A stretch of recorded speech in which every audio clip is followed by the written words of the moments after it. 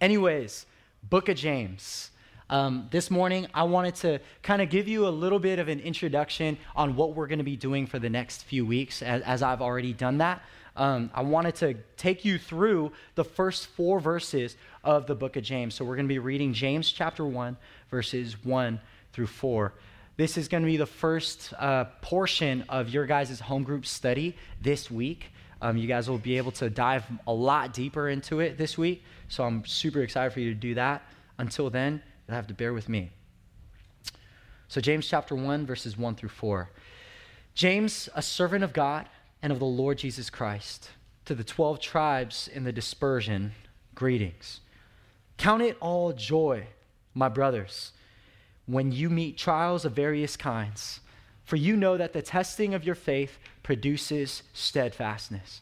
And let steadfastness have its full effect, that you may be perfect and complete, lacking in nothing. I know many of you guys have probably read this verse or have heard this verse preached on before, or maybe even lived by this verse. We had a brother share in our men's ministry how this is one of his favorite verses and how it's really kind of a banner in his life. And so what are we seeing here when we read James chapter 1, verses 1 through 4? What is one of the first things that James is talking about? He opens up his book. He says, greetings, right? He greets the people that he's addressing to.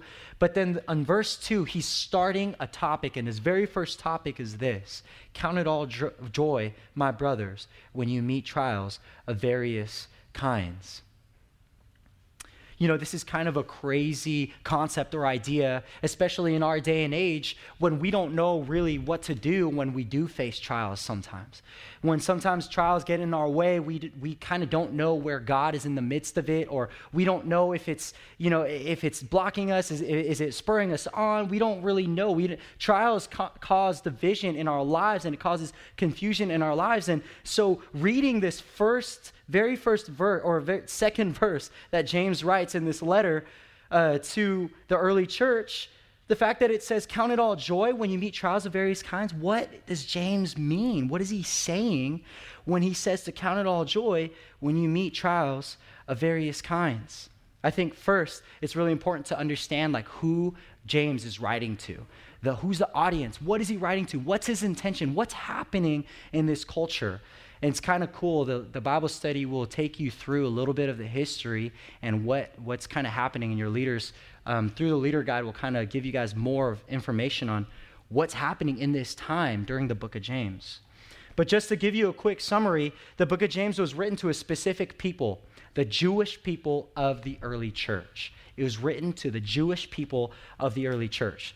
And in fact, this is kind of a side note, all the people who started the early church were Jewish. All of the people who started the early church. There were 120 apostles that were in the upper room when the Holy Spirit fell after Jesus ascended into heaven. They were all Jews.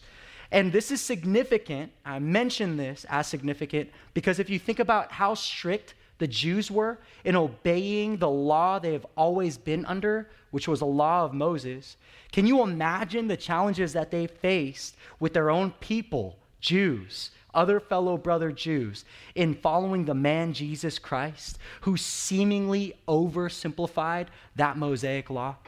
You see, Jesus came and he oversimplified 613 plus 10 laws that all of Jerusalem lived by throughout all of their history into 2. Love God and love your neighbor as yourself. And he claimed to be God, and there were all these things that he was doing. He was healing on the Sabbath. He was touching the unclean. He was associating with Samaritans. He was doing so many things that opposed the status quo. What's so incredible, though, when I think about how the early church were all Jews, it's that when God wants to move, he intentionally wants to oppose the status quo. He will always oppose the status quo. We're talking 120 Jews that were completely rejected by their own people because of their choice to follow Jesus. And so for those of you that want to join the move of God in opposition of the status quo in our society, in your workplace, in any arena that you're involved in, this book is for you. This book gets intense. It defines and separates the line between black and white. It draws really clear lines of what it means to be a believer. Some commentators say that this book is actually the book, kind of like the book of Proverbs of the New Testament. It gives you an overview of just wisdom, sayings, that do's and don'ts of a believer, stuff like that. And so for those of you that want to join the move of God in opposition of the status quo, this book is definitely for you. So James is writing to the Jews who were just, in fact, scattered from where they were because of religious persecution. So he's writing to these Jews, and he's starting with this first point and this first topic of consider it joy when you face trials of many kinds, because the Jews were just dispersed. They were just scattered out of their land because of religious persecution. And in Acts chapter 8, it's actually quite interesting. The person that was persecuting them was the man who would become the Apostle Paul. It's incredible what God does and how his redemption stories unfolded throughout Scripture. But the Apostle Paul in Acts chapter 8, it says that he starts to just persecute the early church. And the church just afraid for their lives, just begin to scatter.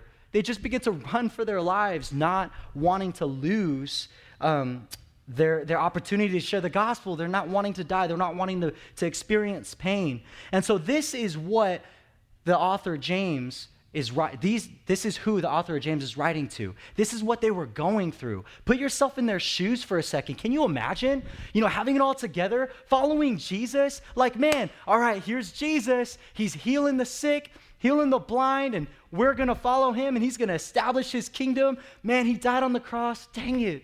Oh, he rose again? Yes. Like, we're on top again. Oh, he's going to heaven? What? Like, Jesus is playing with my emotions, man. I can't imagine. He's there for 30 years. He's there 3 years of ministry, and then he dies. And they're just like, oh my gosh, they're going to kill me if I associate myself with him. And they didn't want anything to do. Then all of a sudden he's risen back from the dead, and they're like, hey, what's up, Jesus? Like, it's funny. I didn't even study that, but it's just hitting me right now. Oh my gosh, that's pretty funny. And then this fool Jesus, he ascends into heaven. I don't know why that is so funny to me right now. But I just can't imagine how these poor Jews feel that their Savior, their King, was there. He was crucified on the cross, and then he came out on top, but then he left them. He left them with a promise, though. He left them with a promise and with a purpose and with a mission. And so just put yourself in their shoes, though, like as the early church, not really knowing how to handle persecution. This is the very first time that the church is experiencing like mass persecution. They didn't know what to do, so they just scattered. And so James says, in response to their scattering, count it all joy when you meet trials of various kinds. Count it all joy. How many of you in this room have experienced a time when you found a rhythm? You had a rhythm to life. You were going. You felt good. Everything was positive. You were feeling good, and all of a sudden something comes to just ruin it all. I think we all could kind of remember a time that we've experienced that, or maybe we're kind of experiencing that right now.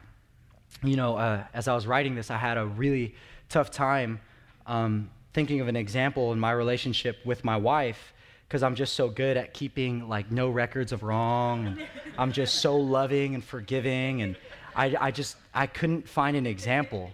And for the sake of Valentine's Day, I was trying to remind you guys that love your wife like I love my wife. I'm just kidding. And then the Lord, that's a true story. I actually had a hard time, not because of the things that I said, but I had a hard time. And there was something that this is something I haven't shared with actually any of you guys, but this was something that the Lord turned me to when I started to look at my own heart. Whenever I think of examples in sermons, like I'm always thinking of an objective thing, something that won't harm or hurt anyone, or mess up someone's reputation or image. But then I started thinking about myself, and then I thought of this this story. And I was like, man, I don't know if I should share this because I don't know if it'll cause people to stumble or if people look at me differently. It's really not that big of a deal, but I was really going through this. Because it's interesting, when you start looking at yourself, how hesitant you are about expressing the hurt that you've experienced or the hurt that you've caused, and how much you're not willing to talk about it when it has to come down to you and your pain, your issues, and the way you've caused pain on other people. So I'm going to share this story. So Hannah and I, we dated for 4 years. 4 years long distance. I lived in San Diego for college, and Hannah lived in Vallejo and moved to Redding for a little bit. So we did 4 years of long distance. So we're just dating. We had so much vision for our relationship. We were going to get married. We were talking about being worship pastors together, potentially in San Diego or wherever the Lord was going to call us.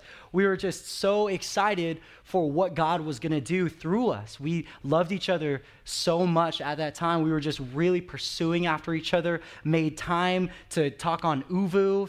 It's like Uvu is FaceTime back then, when Apple was still kind of developing the face camera, that camera. So we were Uvuing day and night, and my friends wanted to hang out, and I'd be like, no, I got to Uvu with my bae, she's before anything else. I have to prioritize my relationship with Hannah. And I would advise that for anyone. God calls us to prioritize our marriages, prioritize our relationships. If you're pursuing someone into marriage, if you're pursuing someone to propose or to be engaged, God is calling you to pursue after them hard. And so this is what we were doing. But, of course, the enemy was going to try and mess things up. We had a lot of momentum, so much potential. We were just so excited. And then all of a sudden, my senior year hit, and there was an unaddressed hurt in my heart that kind of the enemy started to exploit in my life. And then there came another girl in the middle of our dating relationship that I started entertaining feelings for. And I ended up verbally acting on it. I didn't physically act on it. I just verbally acted on it. We talked, DTR'd, and that was it. But as DTR means determine the relationship, sorry. So as soon as I verbally acted on, I learned that from my mom, I think. As soon as I verbally acted on my emotion and my feelings and just my feelings for this other girl, I knew that I had sinned right then and there. I had sinned, one, against God, and I had sinned against my future wife, Hannah. It was a big deal. Even though I didn't do anything physical or anything like that, it was a big deal. To God, he doesn't measure sin by its degree of heaviness. Sin is sin. All have fallen short, and all have sinned and fallen short of the glory of God. And so for me, in the standards and convictions that the Holy Spirit has placed on my heart, I was broken. I knew exactly what I had done. And the moment that I told Hannah, she broke, completely broke. And just, Hannah is my most prized possession, gem of a woman, will not hurt an ant unless she asked me to kill it. Seriously, she won't touch ants. So Hannah is just everything. And for me to do that, can you just imagine that? Just you see Hannah, you see me. Imagine you would say, Nico, you're such a jerk, right? If this was a movie right now, why'd you do that? For those of you guys that watch Korean dramas, or I know you guys watch Korean dramas, or Maala Ala Mokaya, for Filipinos or anything like that. I totally pulled the jerk move. And this was our 4th year of our dating relationship. We had everything going for us. I was about to propose. And this was some crazy work that God needed to do in my heart. But this was something that became a trial in our relationship. James starts his letter in addressing the trials that the early church was facing in persecution. Now, I'm not saying we were experiencing persecution. If anything, I was persecuting Hannah. But how many of you guys have faced a trial? How many of you guys have faced one? Just by raise a hand. How many of you guys have faced one? And just look around you. Look around you. We all have gone through it. We've all gone through it. Some of y'all are like, yeah, he's sitting right next to me. Or she's sitting right next to me. But I want to ask yourself this question. How do you respond in the face of that trial? How do you respond? How do you respond? You know, the first thing I thought when I realized what I had done to Hannah, I thought to myself, man, it's all over. This is it. Like, everything that I had envisioned for my life, everything that I had promised, everything that I thought about marriage, it's all done. I screwed it up. I'm never going to get this back. I'm never going to be able to do this with another girl.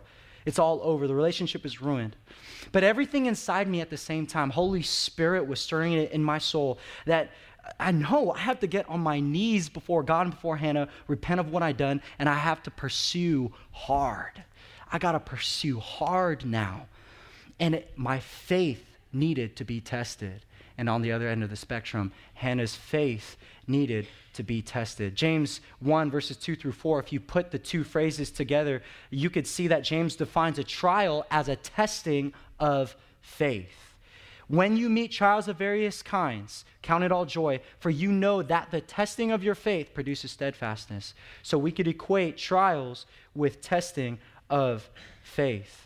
The faith that Hannah and I had in our relationship was definitely tested at this time. I had to make a choice, a new choice. We had to make brand new choices and brand new commitment to each other to chase and run after each other. And it took time until we were able to experience healing in full. But if there was anything that I know about passing a real test, is that it takes time. It's a process. You see, trials are a test of time and endurance. You see, James, I almost said Paul, James is not telling the Jewish church he's not telling them to count it all joy when you face trials, and only when you face trials, and that's it. Just count it joy when you face trials. It's cool. You're being persecuted. Just be happy. It's all good. Just have a positive mindset. That'll get you through. That's not what James is saying. He in fact says, for you know that the testing of your faith produces steadfastness. Other version says perseverance. Other version says endurance. You see, this is a guarantee. This is a promise. This is an equation that trials equals steadfastness. But you see, it's not just one trial. It's trials of various kinds, plural. We will face way more than just one trial. Your marriage will be on the verge of just breakup or divorce way more than just once. Now, I'm not claiming that over you. I'm just saying that when the trials come, we have to remember that with all of those things that we experience, all the hiccups that we experience, the trials that we experience, it is God producing steadfastness within our faith. You see, our faith is being tested every time we are tried with something in our life. And so James says, to count it all joy, my brothers, when you meet trials of various kinds. You know, Hannah and I, we've both ventured into the question, like, why? Like, how can we find joy in this? Where is the joy in this? And for me, I realized that God was highlighting something in my life that I wasn't willing to address. Loneliness. Throughout my 4 years of college, I experienced, this is just it's another story, but I experienced a lot of things that kind of fed into this loneliness in my heart. And I was a worship leader on stage a lot in front of hundreds of students, people that were peers, older, people that I wanted to gain acceptance by. And I was a leadership student, scholarship for it, paid to be a leader on my campus. They paid for my college so that I could be a leader on my campus. It's crazy. And so all of these things that God was placing in my life, I kind of just unhealthily associated it with like, okay, I have to be good at everything then. I have to be okay. I can't be lonely. I'm never lonely. In fact, I help people with loneliness. Like, I'm never lonely. I'm good. How are you doing? You go, man, I'm good. I'm leading worship today. Like, I'm doing good. And so there was all of this, like, this lie from the enemy that was spoken over me that I had no permission to be lonely. I had no permission to be hurt, that I had no permission to experience shame because of the things that I felt God was calling me to. And me ignoring that was used by the enemy to exploit our relationship. It was used to exploit a lot of my friendship with that girl at my college. Like the enemy used it to exploit so many aspects of my life. But I'm telling you, when we choose to allow hurt or things that we are struggling with to be kept in the dark, you know what grows in the dark? I've said it before. You've probably heard it before. Mold grows in the dark. Mold grows in the dark. And like when we allow, for me, a sense of loneliness to be unaddressed in our relationship, and for me, unaddressed in my relationship with God, it'll just grow mold to the point where the enemy can easily exploit it. Like, oh, look, there's a girl. She'll probably give you a little bit more attention because she's right in front of you. And that's exactly what the enemy was lying to me about. He was just saying, you've been thinking about it, Nico. You've been thinking about it. Just go. Like she's another worship leader. It's fine. You're in San Diego. Hannah will never find out. You don't even need to tell her. The enemy was so lying to me. And it's so important that we allow these hurts, these things that we're experiencing to come into the light so that God can deal with it, so that our faith can truly be tested in the right way. Because if our faith is tested, but we're hiding a part of ourselves, we're not going to have everything we need for the test. Does that make sense? And so it's so important that we bring everything at the feet of Jesus to the presence of the Father so that our faith and the testing of our faith can really produce steadfastness. It's so important. It's so vital. And you see, what's crazy is that what Satan meant for evil in our relationship, God meant for good. You see, this brought a new revelation in Hannah's and my heart that our relationship couldn't be just based on our love for 4 years. Our like, oh man, we read Crazy Love and we want to love each other like Christ loved the church. You know, we were like gung-ho, like super passionate about our relationship. We couldn't live on yesterday's passion is what God was teaching us. And we needed to learn to daily choose each other. So a little Valentine's tag. Your I do is not just on the day you got married, but it's every day after. And so what Satan meant for evil, God meant for good. He was teaching us something. He was growing us. He was producing steadfastness in our heart so that we may be perfect and complete, lacking in nothing. Now, I'm not saying we're perfect. I'm not saying we're perfect. The enemy will always he'll always nag at you and try to use things against each other so that he can cause division in your marriages. But it's so important to understand that each of those trials of various kinds, that we should count it joy when we face it, because that is the testing of our faith, and it eventually produces a steadfastness that God is truly calling us to. Am I making sense this morning? You know, I believe that this trial, it highlighted some impurities in the gold that God wanted our relationship to be. You know, and I believe that that's what trials do in our lives.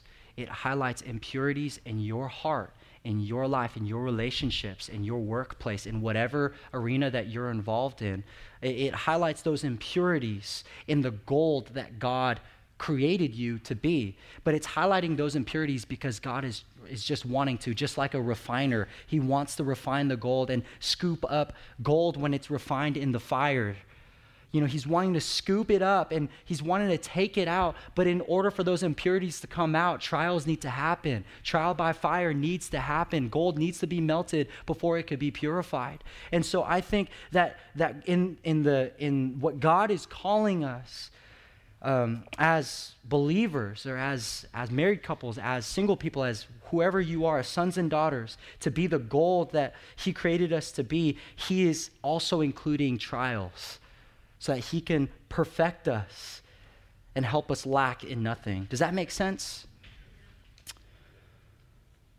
This is the test. This is the process of faith that produces steadfastness and perseverance. You know, you'll hear it in your home groups, but Francis Chan says it this way, and you heard it in the video, that God doesn't want you to be happy. He wants you to be holy.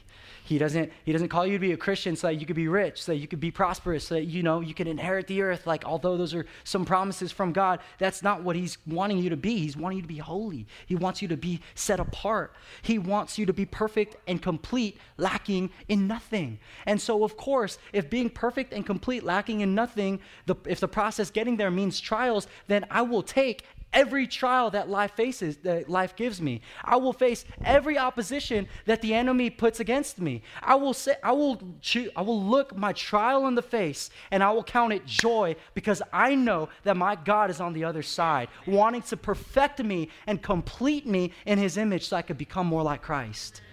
You see, this is what James is talking about. The refining of our faith and the fires of trials will always result in us becoming more like Christ. So we could count it all joy when we face trials of many kinds, because God is calling you to be more like him, to love harder than you did the day before, to pursue your wife even more than you did the day before, to date your wife more than you did the day before. I'm calling out husbands a lot because I'm a guy, so can you guys stand with me? You know, I'm just so excited for this study in the book of James. It's really gonna bring a lot out of us, and I'm so excited to see the way we grow as a church, as a family, to hear stories, to be a part of your different home groups. We'll probably cruise around and visit you guys every now and then, or visit different ones when we can. But yeah, I'm excited, because what James is talking about, what God wants to really implant in our hearts is joy in the midst of trials. Because God is in the midst of it. He's in the midst of it. He's right there. He never left. He didn't call you to face it alone. And if he didn't put it in you to have the ability to face it, then I don't know who God is. But basically, what I'm trying to say is, if he put you in it, then he put it in you. If he put you in the trial, then he put it in you to get through to the other side. Like, he gave you the potential that you need to be able to face everything that you face in your life. Let's pray. God, I just ask right now for your Holy Spirit to just stir up a new love in our heart for you, a new passion for you, God. God, that you would be all we desire to see and hear and pay attention to, God, so that ultimately we could count it pure joy when we face trials of many kinds, because you want to make us more like you. And so, God, help us to remember that in everything that we face, you have already prepared a table for us in the middle of it. With every trial we face, every enemy we're surrounded by, we have a table, a feast that you prepared for us. And so, God, I'm just declaring that over every person in this room right now. I'm declaring your victory, your joy, God. I'm just declaring your confidence, your boldness, God, your courage to just come upon every single person in this room right now in Jesus' name, that in the midst of their trials, they would be able to choose joy, that in the midst of their suffering, they would be able to see you, and that they would be able to feast in the presence of this trial and in the presence of their enemies. Because, God, they are royalty. They are your sons. They are your daughters. You only have good for them, God. And surely goodness and mercy will follow us all the days of their lives. I'm declaring that over you right now in Jesus' name. And our destiny is the house of the Lord forever. And so, God, we just thank you for the security we have that's found in your word, lived out in your spirit, and soon to be experienced, God, when you come again. I thank you, God, so much. We love you and we praise you. In your name we pray. Everyone said.